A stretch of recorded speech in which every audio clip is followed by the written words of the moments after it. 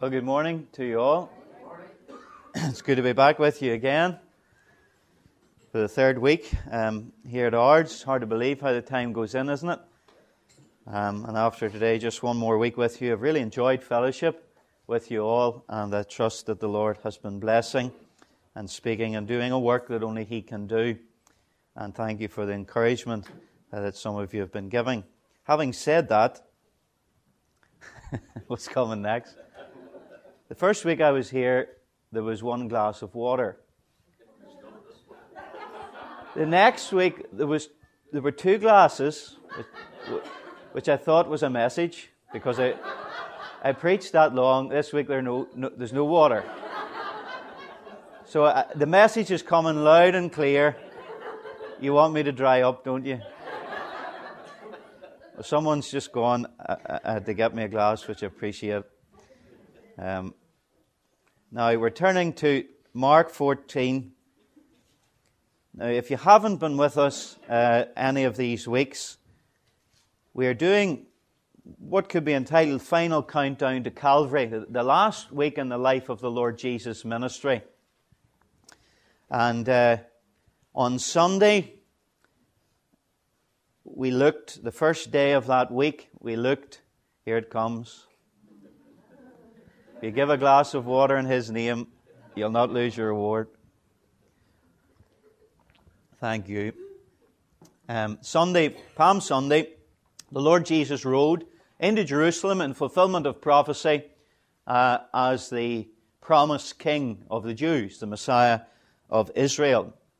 And then we saw on Monday, the next day of that week, that the Lord Jesus cursed the fig tree, which was symbolic of the nation of Israel, how they were taking up space. They were intended by God to be a fruit-bearing people that would witness to the Gentile nations, but though they were taking up space, they were fruitless. They were not living for the purpose for which God chose them. And then that same day, Monday, He went into the temple and cleansed it, which was equally symbolic of the same truth, that God had finished at that particular time with their empty religious ritual without truth and meaning. And then Tuesday, we saw that the Lord Jesus in the temple precinct was questioned by the Sanhedrin. We saw 4 questions in particular that they put His direction. And then probably, we say probably because we can't be too dogmatic about each of these days, but probably on Wednesday, we looked last Sunday morning at how the Lord gave the Olivet Discourse, which you can also read in Matthew 24 and 25 and Luke 21.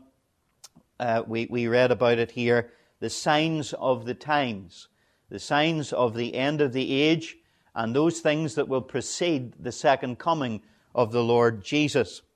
And then also on Wednesday, we saw last Sunday night, the anointing at Bethany seems in the chronological order of this passage to come on Wednesday, but we saw that according to John chapter 12 and verse 1, this actually happened 6 days before Passover.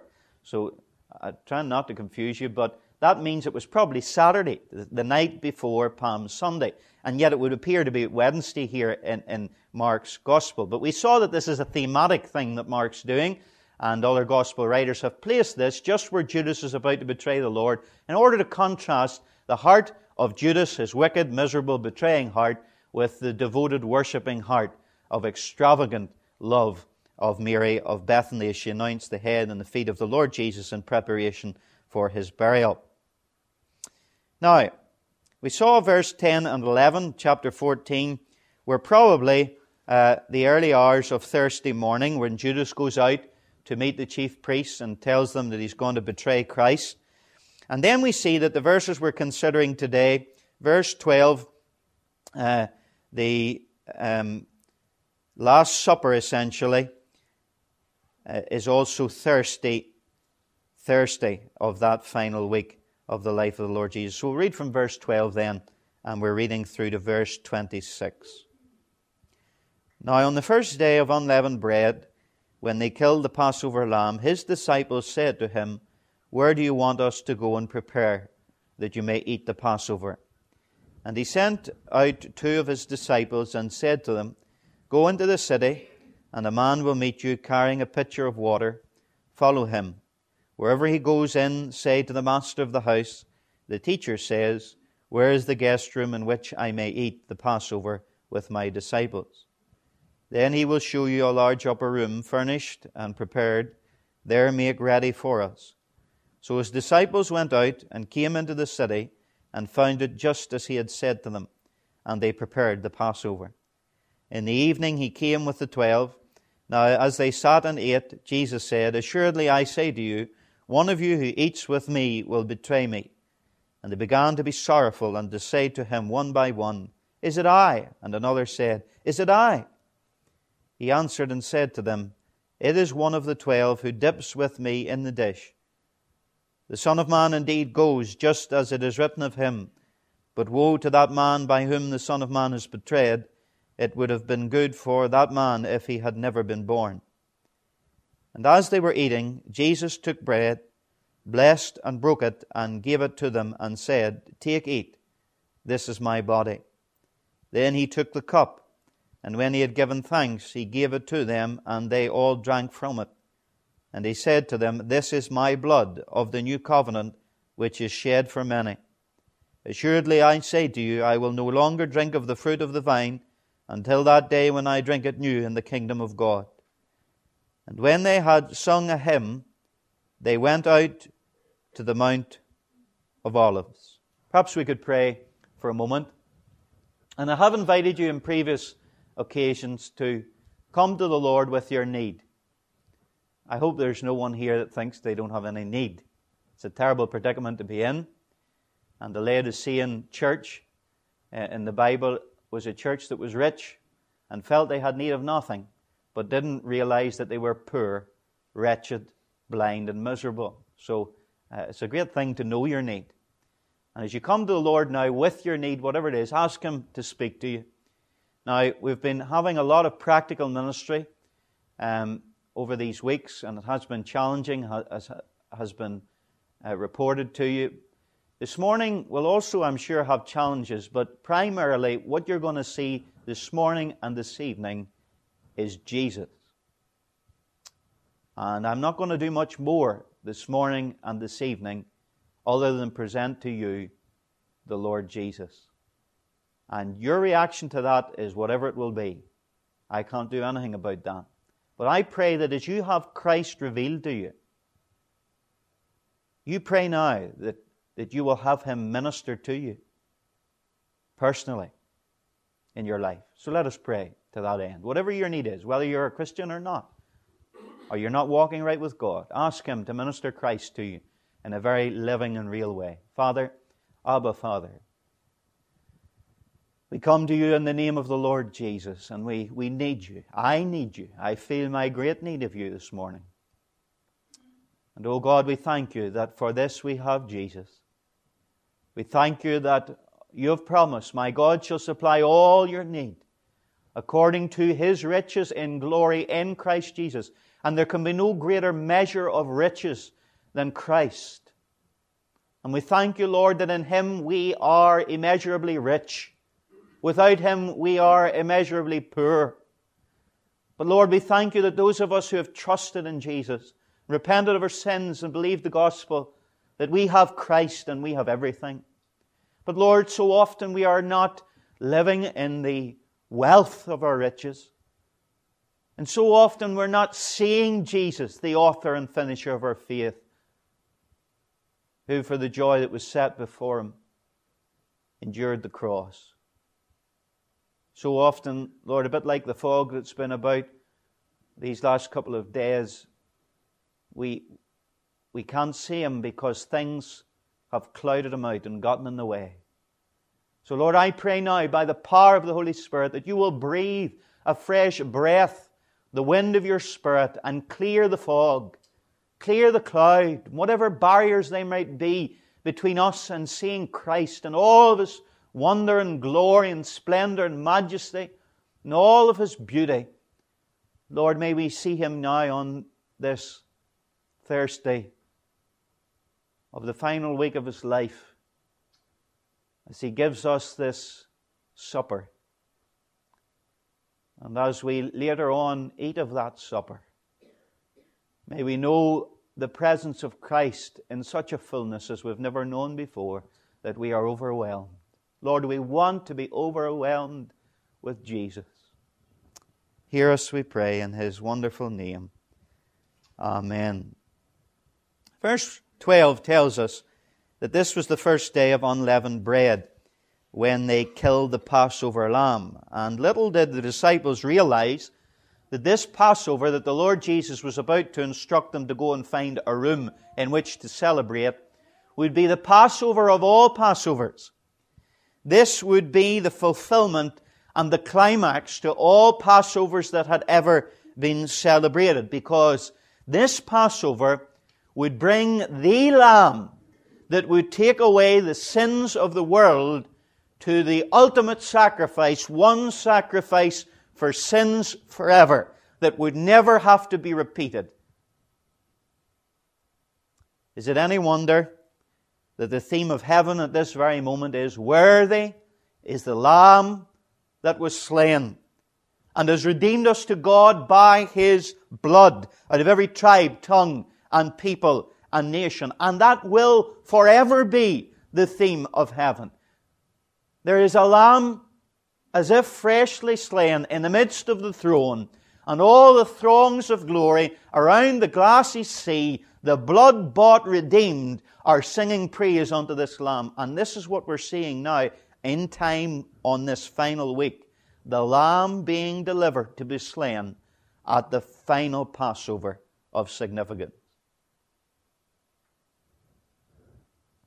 Now again in verse 13, just as a bit of a digression, but those of you who were here in our first study will see that there are lessons to be learned about how the Lord directs His disciples and equally how He directs us in our lives as Christians. And we see Him again directing the disciples on an errand. Verse 13, He sends out 2 disciples and says to them, "Go into the city and a man will meet you carrying a pitcher of water.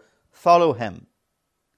You remember in chapter 11, if you weren't here with us, let me just fill you in. Chapter 11 and verse 2, just before the triumphal entry into Jerusalem on the Sunday of this week, the Lord Jesus said to them in verse 2, "Go into the village opposite you, and as soon as you have entered it, you will find a colt tied on which no one has sat. Loose it and bring it." And you remember they had to follow the Lord through on all this, believing Him that what He said was true. And there was a great risk on this because they could have been construed as being thieves. But in the same sense, we see that the Lord is operating here and giving all knowledge to the disciples. How else could He have known that this was going to happen? That they would go into the city, chapter 14, 13, and they would find a man carrying a pitcher of water. And there's the lesson again for us. That when we're seeking direction from God, we ought to know that He is the all-knowing, sovereign Lord. And we can trust Him. Whatever He says to us, we can trust it. And often what He says to us is in specified detail. And you look at this, it really is fascinating.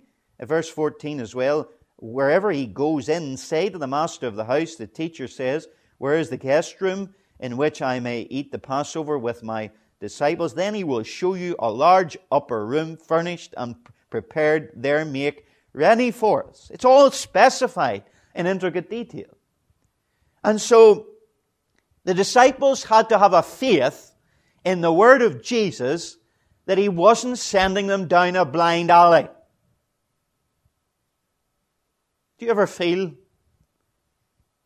when you're being directed to do certain things by God that He's sending you down a blind alley? Or at least the fear's there, what if it is? What if I hit a cul-de-sac? You need not fear.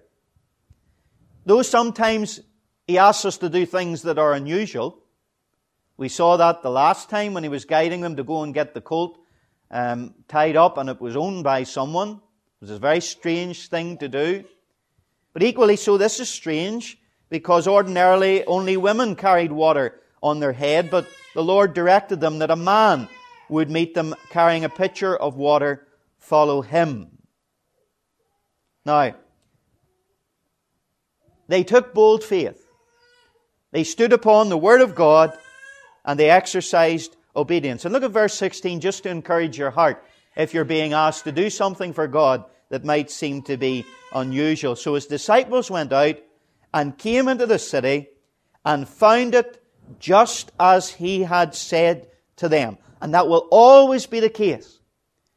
You will find that whatever the Lord is directing you to do, if you do it, and you're obedient, and you trust His Word, that you will find it exactly as He has said it to you. And here's the reason why. Look at chapter 13 and verse 31. Heaven and earth will pass away, but my words will by no means pass away. This is the sovereign Lord who is giving us direction. Now I want you to grasp this, please, because I'm conscious many of us are looking for guidance and direction in our lives for various situations. You can trust the sovereign Lord Jesus Christ with your life. You can trust Him. You can trust Him with your decisions. You can trust Him with your plans. He's even sovereign over beasts. An ass, a donkey. He's even sovereign over property. He tells them there's a house and you're going to go to the upper room and there's a specific room that is prepared and just ideal for the Passover. He's sovereign over property. Maybe you're in a property situation at the moment. Many people are. Well, He's sovereign. Do you know He's sovereign over economics? He's sovereign. He's in control. Don't you worry. The Lord knows all about it. For He is Lord. But the great question is this. Does He have the key to every room of your property, your house? This man, whoever he was, some people think he was John Mark, the author's father. I don't know. But whoever he was, he surrendered this room to the Lord. The Lord asks us to surrender our rooms, our property, the things that we own, our possessions to the Lord. But more than that, the Lord wants than simply houses or land. The Lord wants our hearts. And C.T. Studd once asked F.B. Meyer, does God have the key to every room of your heart? Every room. And can I say to you this morning, you will never know God's direction in your life until He possesses all the keys. If there's a part of your life, a compartment where you say, no, Lord, that's my territory and I look after that and I don't want you fiddling in those affairs, you will never know the direction of God in your life. You've got to give it over completely. Now, between verse 17, and I'm just filling you in the context, in verse 18, we read verse 17, in the evening He came with the 12, and then in between this and verse 18, now as they sat to eat, John teaches us that it was at that point that Jesus washed the disciples' feet before the Lord's Supper. And that, of course, was a lesson on humility and service. And He was teaching them that He was about to serve them, just as He served them washing their feet. He was about to serve them by dying on the cross to wash them completely of their sins. Now after this, it says in verse 18, they sat and ate, and Jesus said, assuredly I say to you, one of you who eats with me will betray me. He becomes downcast and sad as He announces that one of them, whose feet He has just washed, who He is now eating with, one of them is going to betray Him.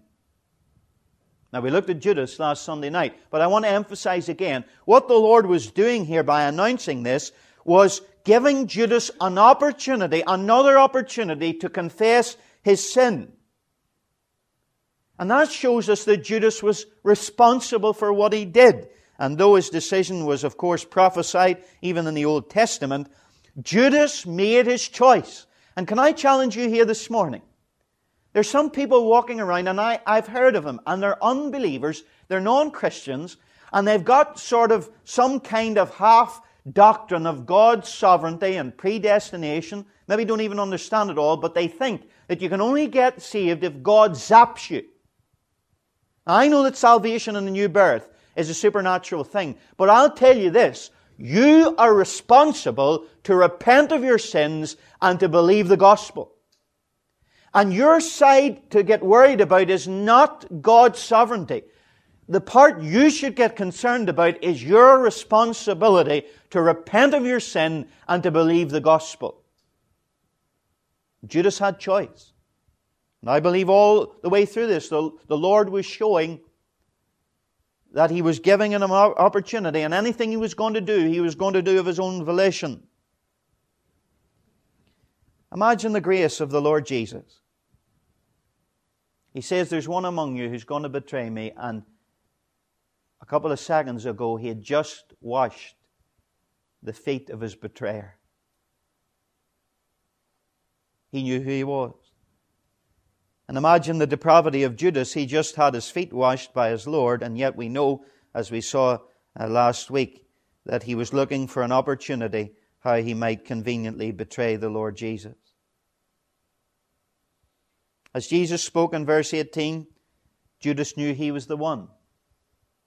He knew he was the one.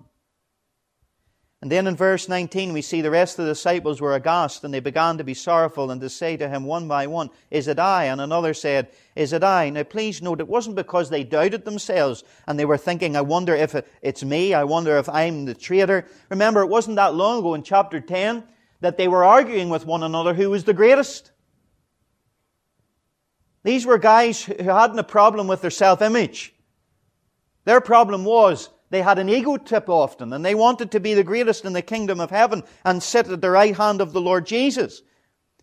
But now the Lord Jesus has dropped this bombshell on them that one of these people was going to betray him, and they're asking, "Is it I?" And the sense is, surely not me, Lord. Surely it couldn't be me, not me. Was there ever a greater commentary on Jeremiah 17:20? That the heart is deceitful above all things and desperately wicked. Who can know it? They didn't realize the depravity of their own heart and how low any of them could go. And then in verse 20, it says, he answered and said to them, "It is one of the 12 who dips with me in the dish." Now what that simply means is all of them were dipping in the dish with sops of bread at the Passover. And the Lord was basically saying, not only is it one of you, but it's one of you who is having fellowship with me. Because to break bread in the Middle East was a token of fellowship. And it was a very deep pact of friendship. You were entering into a mutual trust and tryst with one who become your friend. And to break that fellowship was to be seen as the deepest, most wicked treachery. So the Lord is saying, not only is it one of you, but one of you at this moment who I'm now fellowshipping with in the most intimate friendship, you are going to betray me. Now even this was a fulfillment of prophecy. For in Psalm 41 verse 9 we read, "Even my own familiar friend in whom I trusted, who ate my bread, has lifted up his heel against me." Now let's pause for a moment. Imagine how those disciples felt after 3.5 years of discipleship with Jesus Christ, the Son of God and the Son of Man, and He says to them, "One of you is going to betray me to death." But move on from that and ask yourself, how did Jesus feel? We can never know that. But it's worth contemplating, isn't it? How did He feel? That one of His friends would betray Him. And we read in verse 21, "The Son of Man indeed goes just as is written of Him, but woe to that man by whom the Son of Man is betrayed. It would have been good for that man if he had never been born." And when Judas received the bread dipped in the bitter herbs, we read from John's Gospel that Satan entered into him. And then Judas left to notify the chief priests where Jesus could be found, setting off the chain of events that would eventually lead to the crucifixion of our Lord. Again, showing that the Lord is in complete control here. He knows what He's doing. In fact, He is driving the matter on. He is forcing the matter in hand. Because He has come into this world to bleed and to die, to be our sacrifice. In fact, He said to Judas, we read in John 13, "What you're doing, do quickly." What a wonderful Savior.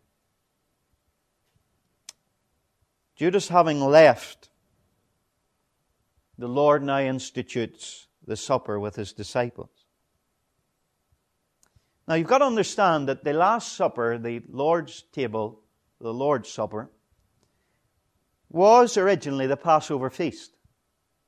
They had met, hadn't they, to celebrate Passover. And in Exodus chapter 12, we read that on the 9th of Nisan, that's around March, April, the Passover lamb would be selected, and then it would be slain on the 14th day of the month. And the supper of the Passover had to be eaten in Jerusalem. It was a memorial of the Exodus, where God delivered His people Israel from Egyptian bondage and took them into the wilderness eventually to enter into the Promised Land.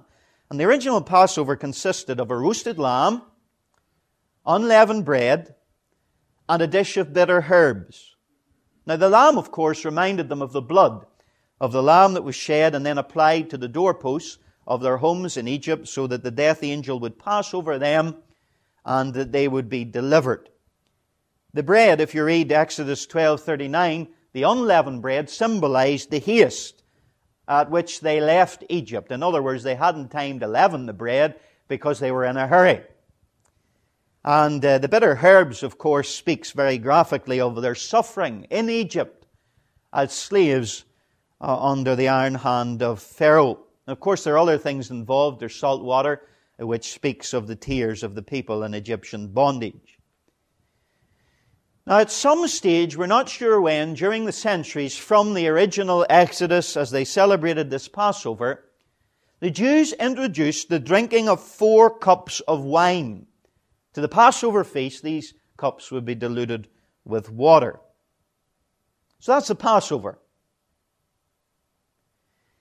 And the Lord comes to celebrate the Passover with His disciples, and He uses certain elements of this Passover feast to institute His supper. The feast, not now in memorial of the Exodus from Egypt, but now in memorial of His death. And how did He do it? Well, we know. We read that He took, verse 22, as they were eating, Jesus took bread, this unleavened bread, He blessed and broke it and gave it to them and said, "Take, eat, this is my body." He takes one of the pieces of unleavened bread, He blesses it, and He breaks it. And incidentally, when you break unleavened bread, there's a crack. You don't hear it when you break the bread that we have. But when you break unleavened bread, there's a crack. And He broke it as a symbol of His body. And then He takes the Passover cup in verse 23. He took the cup, and when He had given thanks, He gave it to them, and they all drank from it. He took the cup. Now you should be now asking the question. Are you asking it? No. Which cup? How many cups did I say there was in the Passover feast? 4. Which cup did He take? Now there's a little clue about which cup it was given in Luke's Gospel. You don't need to turn to it, but it's found, if you want to look it up later, Luke 22 verse 20. And it says that it was the cup after supper He took, saying, "This is my blood." Now the cup after supper, we know, was the 3rd cup of the Passover feast, the 3rd of the 4 Passover cups. The first cup that was taken is the cup of sanctification. The second cup is the cup of remembrance. And significantly, the 3rd cup of the Passover is the cup of salvation, the cup of redemption. And it was when He took up the cup of salvation and redemption, He said in verse 24, "This is my blood of the new covenant, which is shed for many." So the Lord Jesus was entering in the institution of the Lord's Supper to a new covenant with His disciples, which was signified in this 3rd cup. Now, let's look at this phrase, new covenant, for a moment. The new covenant was represented in these earthly tokens. But what you've got to understand about biblical covenants, they weren't made. That's the language we use. A covenant basically is an agreement. But we say we've made a covenant or we've made an agreement. But in the Old Testament Hebrew language, to make a covenant actually explicitly means to cut a covenant. you cut a covenant in the Old Testament. Let me show you this, please. And it's important we know this, and I believe it will really enhance our understanding of this new covenant. Indeed, what we will do later on around the Lord's table. Turn with me to Genesis chapter 15. Genesis chapter 15. And here we have what is called the Abrahamic covenant, where God makes a covenant with Abraham. And it's made in other places, Genesis 12 and even 17. But here we read the covenant was cut. Verse 18 of Genesis 15. On the same day, the Lord made a covenant. And literally in Hebrew, the phrase is, the Lord cut a covenant with Abram, saying. Now, even this cutting of the covenant is very significant. Let's read how it was instigated. Verse 8. Verse 8 of chapter 15 of Genesis. Abram said, Lord God, how shall I know that I will inherit it? Inherit what? Well, inherit the land is part of what is promised here. There are many other promises, but this is what he's talking about specifically. He's saying, how will I know that I will inherit it? So he said to him, the Lord said to him, bring me a 3-year-old heifer. Now this is significant. Because what Abram is saying, Lord, I'm not sure. Now, he's not being as explicit as this, but he's basically saying, I'm not sure I can trust you. In other words, how can I know that this is going to happen? And the Lord says, right, here's how you'll know. Take, there it is, verse 9, bring me a 3-year-old heifer, a 3-year-old female goat, a 3-year-old ram, a turtle dove, and a young pigeon. Then he brought all these to him and cut them in two. There's the cutting. Cut them in two, down the middle, and placed each piece opposite the other. But he did not cut the birds in two. And when the vultures came down on the carcasses, Abraham drove them away. Now when the sun was going down, a deep sleep fell upon Abram. And behold, horror and great darkness fell upon him. Then he said to Abram, God said to him, know certainly that your descendants will be strangers in a land that is not theirs. That's Egypt, and will serve them, and they will afflict them 400 years. And also the nation whom they serve I will judge. Afterward they shall come out with great possessions. Now as for you, you shall go to your fathers in peace. You shall be buried at a good old age. But in the 4th generation they shall return here, for iniquity of the Amorites is not yet complete. And it came to pass, when the sun went down, and it was dark, that behold, there appeared a smoking oven and a burning torch that passed between those pieces. Now, I don't want to go into the detail of this, but that was Shekinah glory, a visible manifestation of the invisible God, walking between the pieces, signifying that this was a unilateral agreement that God was taking upon himself. It had nothing to do with Abram. It had all to do with God. And on the same day, the Lord cut a covenant with Abram, saying, to your descendants have I given this land, from the river of Egypt to the great river, the river Euphrates, the Kenites and the Kenizzites and the Kadmonites and the Hittites and the Perizzites and the Rephaim and the Amorites and the Canaanites and the Girgashites and the Jebusites. Now, this is the way agreements were made. I want you really to understand it. Even secular agreements would have been made by cutting a covenant. Even cutting beasts in two. And men who were having a deal with one another would have walked down a carriageway of riven carcasses, blood and gore, to say to one another, and this is what it meant, may what has been done to these beasts be done to me if I do not keep my word. That's what they were saying. You understand? Now, what was Moses asking God for in verse 8? How can I know? How can I know that this agreement you're entering into with me, I can trust, and I know you're going to fulfill? And this is basically what the Lord is saying. Right, Abram, let's sign a contract today. Let's sign an agreement and settle this once and for all. And if I do not honor my word, may I be rent asunder just like these beasts. Now, The animals in themselves were prophetic. Look back at them, please. Verse 9 of chapter 15 of Genesis. God says, take me, bring me. In other words, the sacrifice is for God. It's for His benefit. And there are 3 animals that are named here. And can I just draw your attention to the fact, if you think about it for a moment, they are all tame animals. So these were not animals that Abraham had to go around chasing and catching. But they are tame animals. In other words, willing servants of man, meeting his need. Now, each of these animals foreshadows a distinctive aspect of Christ's person and Christ's work. There is a heifer here, a 3-year-old heifer, and a heifer seems to indicate energy, this beast of burden and work. And the Lord Jesus Christ was the servant, we know this from Mark, from Isaiah, the suffering servant who came to do the Father's will. Then they're to take a 3-year-old goat.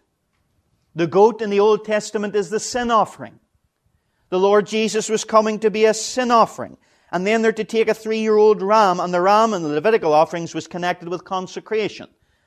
And Jesus is coming and consecrating Himself, surrendering Himself to the Father's will, which meant the cross. But then there are these birds, a turtle dove and a young pigeon. Now, birds come from heaven, the first heaven. And I believe this is signifying the Lord Jesus Christ as the Holy One from heaven. Now, maybe you think this is pushing things, but let me ask you, how old were each of these animals? Each of them? 3 times it is repeated, 3 years old. And the Lord Jesus Christ offered Himself after 3 years of service as the servant of the Lord. Now in verse 11, we don't have time to go into this too much, but in verse 11 we see, when the vultures came down on the carcass, Abram drove them away. Now, that implies to me at least, Abram knew that this was a way of 2 men entering into an agreement with one another. What would happen is, once the carriageway of carcasses was made, the 2 signatories to the agreement would walk arm in arm together down the middle to say that they were agreeing with one another. And Abram's waiting on God showing up. He's chasing the birds away from the carcasses. He's waiting on God turning up to walk down the middle with him. And what does God do? God comes in and puts him asleep. And what's that saying? Abram, this is going to have nothing to do with you. This is a unilateral, unconditional covenant that God is going to keep in spite of man's cooperation. He's going to honor His word. And for that reason, when Abram was asleep, probably, he saw this vision of the burning Shekinah light moving down on its own, God moving down the middle, saying, I'm going to do this for myself and for my glory. And I do think that perhaps Abram's sleep is significant when we think of the death and the resurrection of the Lord. And you can see that picture even in Adam and Eve. When God was taking Eve out of Adam, what did He do with Adam? He put him asleep. And right throughout Scripture we see death and resurrection. Through covenants cut, there's death and there's resurrection. And what's it all signifying? It's all pointing forward to that great Passover lamb. It's all telling us that out of the greatest suffering imaginable, there is going to be the greatest salvation, the Lord Jesus Christ. Now, that's a prototype cutting of a covenant that's important biblically, to understand the new covenant that Jesus was cutting with His disciples. But the new covenant is actually specifically mentioned in Jeremiah 31. So turn there with me to that, please. Jeremiah 31. Now this is vital, because we run around at times talking about ourselves as new covenant Christians. And we don't have the first notion what the new covenant is. And some people just think the new covenant is being New Testament. And I know they're the same word. But that is not everything that it means, just to be a New Testament Christian. For to the Jews, In Jeremiah's day, to the Jews, God speaks by His Spirit, verse 31 of Jeremiah 31, concerning a new covenant. This is the promise. Behold, the days are coming, says the Lord, when I will make a new covenant with the house of Israel and with the house of Judah, not according to the covenant that I made with their fathers in the day that I took them by the hand to lead them out of the land of Egypt. That was the Mosaic covenant which they broke, which is now null and void through the death of the Lord Jesus. My covenant which they broke, though I was a husband to them, says the Lord. But this is the covenant that I will make with the house of Israel after those days, says the Lord. I will put my law in their minds and write it on their hearts. You see, the problem that the Jews had, and we all have with law, is we can't keep it because we are depraved in our hearts. But this new covenant would be different because God would write it on our hearts so that we would be able to live righteously before God. And I will be their God and they shall be my people. No more shall every man teach his neighbor and every man his brother, saying, Know the Lord, for they will all know me. From the least of them to the greatest of them, says the Lord, for I will forgive their iniquity and their sin, and I will remember them no more. Now there are many things promised in the new covenant, not least the spiritual and national regeneration of Israel. They will be restored nationally to the land, first stage of which has already happened in 1948, the birth of the nation of Israel. But they will be restored spiritually also. God will restore the Jews. There will be complete justification. Verse 34. Their sins and iniquities will be remembered no more. And there will be the personal ministry of the Holy Spirit indwelling. In other words, God would write His law on people's hearts, and they'll not need teachers to show them the way. The Holy Spirit Himself will show them the way. Now in Jeremiah 31, the new covenant was being promised as a far prospect in the future. Now when we come to the Last Supper, back to Mark 14, we find that the new covenant is now being promised as a near prospect. Remember the verse 24? This is my blood of the new covenant, which is shed for many. The new covenant, now stay with me please, is about to be cut. Cut. Where? At Calvary. Imagine Him pouring the wine into the cup. Some believe they only had one cup, but they poured it 4 times for the 4 cups of the Passover. Imagine Him pouring. It's graphic because in the temple sacrificial system, the blood of the animal would be poured out as a drink offering. And all their Jewish psyche would be running ahead of themselves with all this pictorial, graphic instruction concerning the voluntary sacrifice of the Lord Jesus. The symbolism is just incredible. And here is Jesus, and He's doing this for them. He's the benefactor of this covenant, and He's going to be cut by a voluntary sacrifice. It's a unilateral covenant. In other words, it's all of God. They don't have to agree to it necessarily. It's wholly established by the means of the obedience of the Lamb, who Philippians 2 says, humbled Himself, became a servant, even unto death, even the death of the cross. And remember, in a few moments, the disciples are all going to flee and forsake Him anyway. They're not entering into this covenant in a sense of a person who has the weight of responsibility of fulfilling what's being asked of them. This is all of God and all of Jesus. And yet the beneficiaries are these disciples who are representative of the house of Israel and Judah. For this is a covenant made, Jeremiah 31, with the Jews. And yet we find out later that we, Romans 9, 10 and 11, as wild Gentile olive branches, are engrafted into the vine of Israel. In other words, we have become partakers of these blessings of the new covenant now through grace in the Lord Jesus. But what I want you to see is, Jesus, when He says new covenant, there's so much meaning in it. He's going to Calvary to be cut at Calvary as a covenant.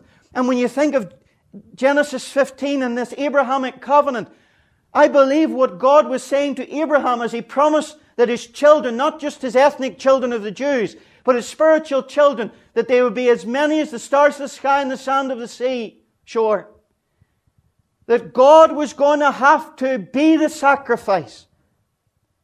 that the Son of God was going to have to be ripped apart, cut apart at Calvary, so that God might walk through His corpse to be reconciled with men. Is that not what the Bible means when Paul says, God was in Christ, reconciling the world to Himself at the cross? You seeing it? Is it all coming together? How does Isaiah put it? Literally, the Hebrew reads, He was pierced through for our transgressions and crushed for our iniquities. The new covenant was being cut at Calvary. Jesus is enacting this Last Supper to point towards it. At the Abrahamic covenant, the animals were cut. At the Mosaic covenant, do you remember what was cut then? What was cut then? Tablets of stone. And animals were cut, and a shedding of blood, and the blood was sprinkled on the people. But this new covenant that will not be engraved on tablets of stone, but be engraved on men and women's hearts, this is being cut with the shedding of the blood of the only begotten Son of the eternal God. Now, if you are not marveling in awe and wonder, maybe it's my fault I'm not getting it across, but please get to that point of realizing what was going on at Calvary. God was cutting a covenant for you on the flesh of His own Son. That's why in Isaiah 49 we read, I have inscribed you, cut you on the palms of my hands.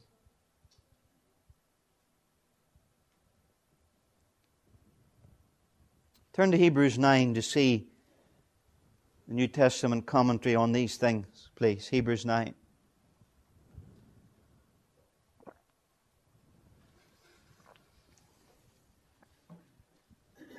Verse 13.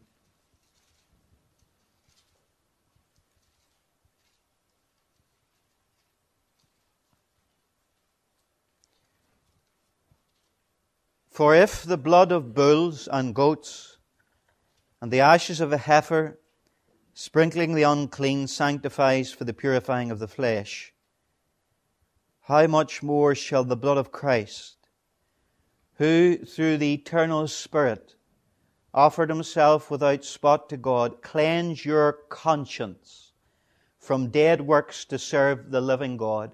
I say hallelujah for that. What the Mosaic covenant could not do. They could not change the heart. It could not cleanse the conscience. The new covenant has done by the shedding of the blood of Christ. You know you can have a clear and a clean conscience. Have you? That is your blood right in Jesus. Unsaved person here today, tortured by skeletons in the cupboard that you're hiding from loved ones and from God, you think. You can be set free through the blood of Jesus. Cleanse your conscience. And not only cleanse from sin, but from dead works.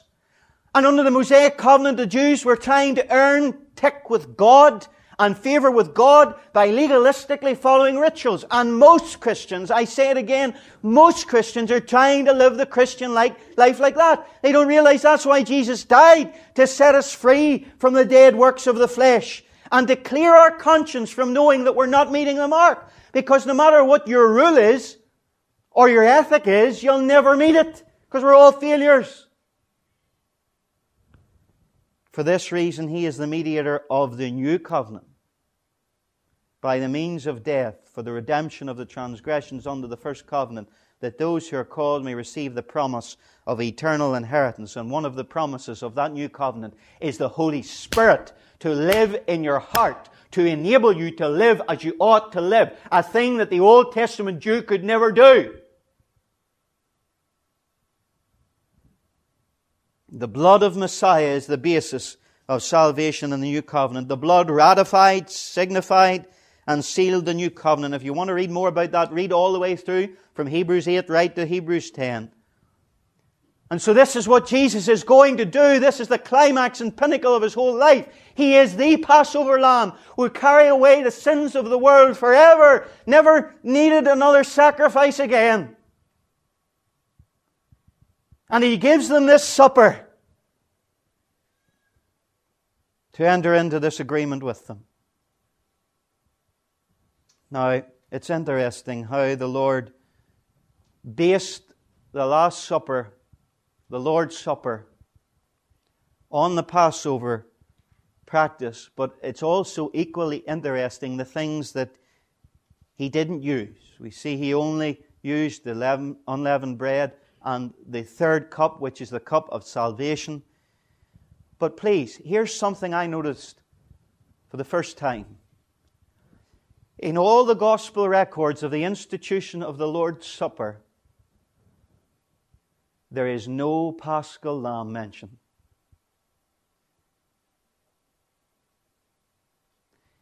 Was there a lamb there? I don't know.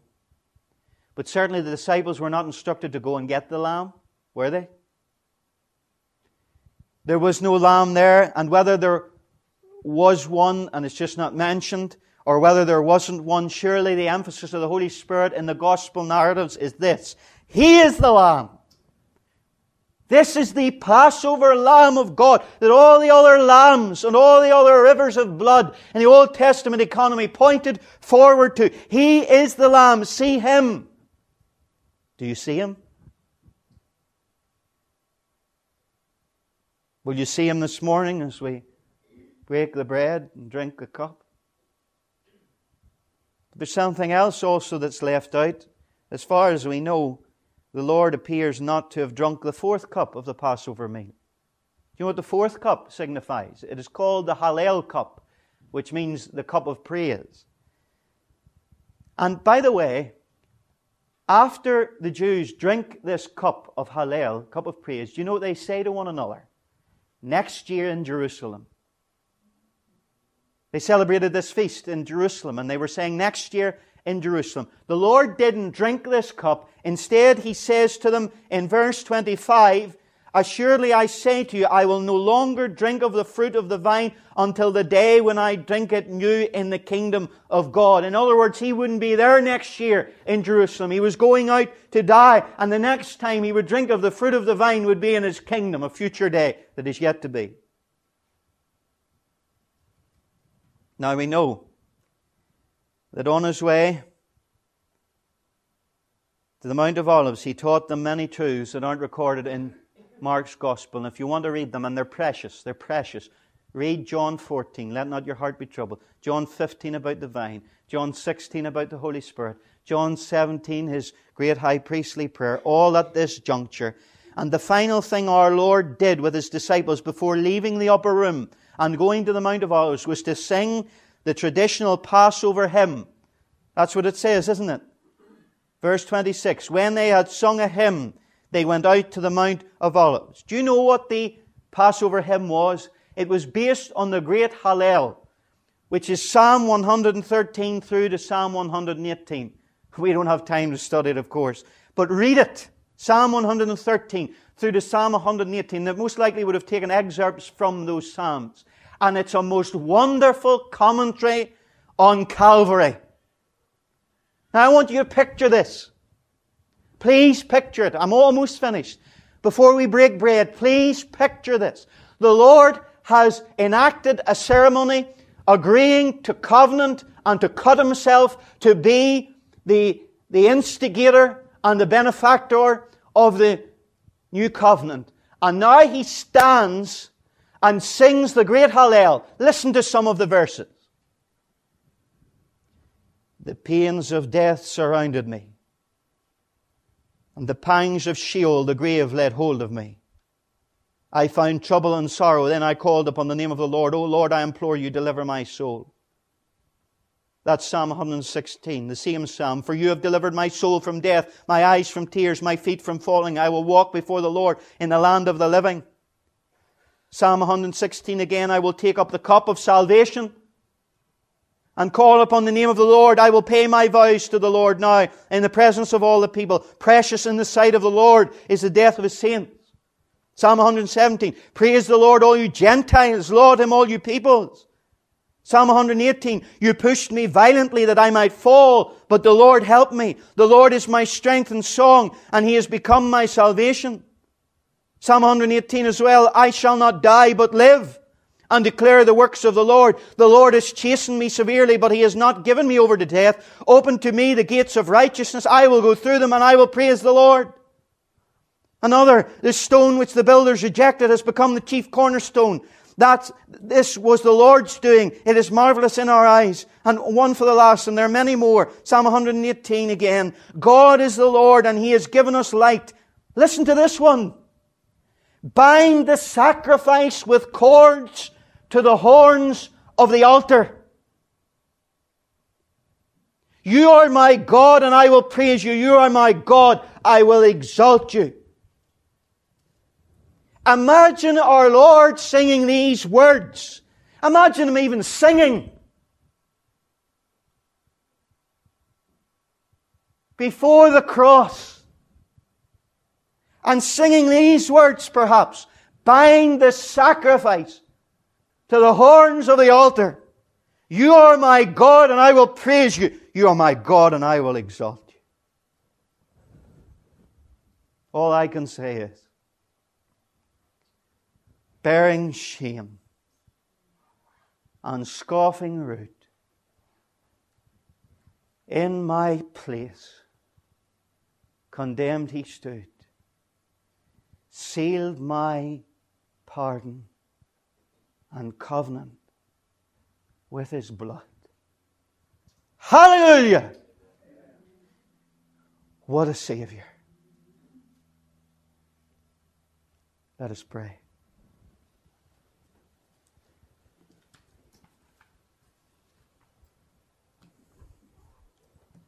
Tonight we will be, God willing, following our Lord to the Garden of Gethsemane. Father, these things are too wonderful for me. And I apologize to you, Lord, and confess that I just can't do it. I can't make this the way it should be, so that people would really understand what Jesus was entering into with His disciples, the significance of it to their minds, and the anticipation of Calvary, what it meant for you, Father, to cut your own Son, that it should please you to bruise Him, that you might give your word in agreement to those who believe in it. You're covenanting to take them as your children and never let them go.